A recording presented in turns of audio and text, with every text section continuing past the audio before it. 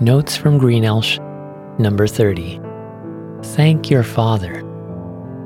As I think about Father's Day, I'm thankful for the many positive things my dad and my mom instilled in me, like a love for God and people, servant leadership, integrity, sincerity, fun, courage, honor, a strong work ethic, and more.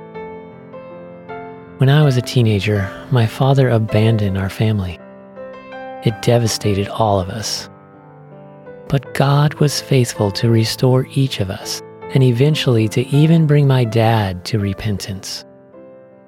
In the process, I learned how God always comes through.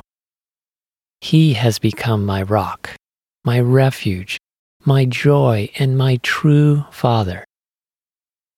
In Psalm 103 it says, "The Lord is like a father to his children, tender and compassionate to those who fear him."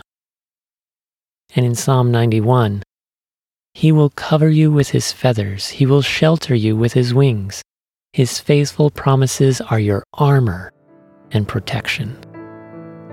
What is the story with your dad? Was he loving and supportive? Or maybe he wasn't even present. You might have a mix of joy and pain. I hope over time the good outweighs the bad. Know that whatever your relationship is with your father or a father figure in your life, you have a heavenly Father who created you, loves you, has sacrificed for your best interest, and will never fail you. He is calling you to be with him, to be like him, and to do what he does. The best of your days ahead you will find with him rather than apart from him.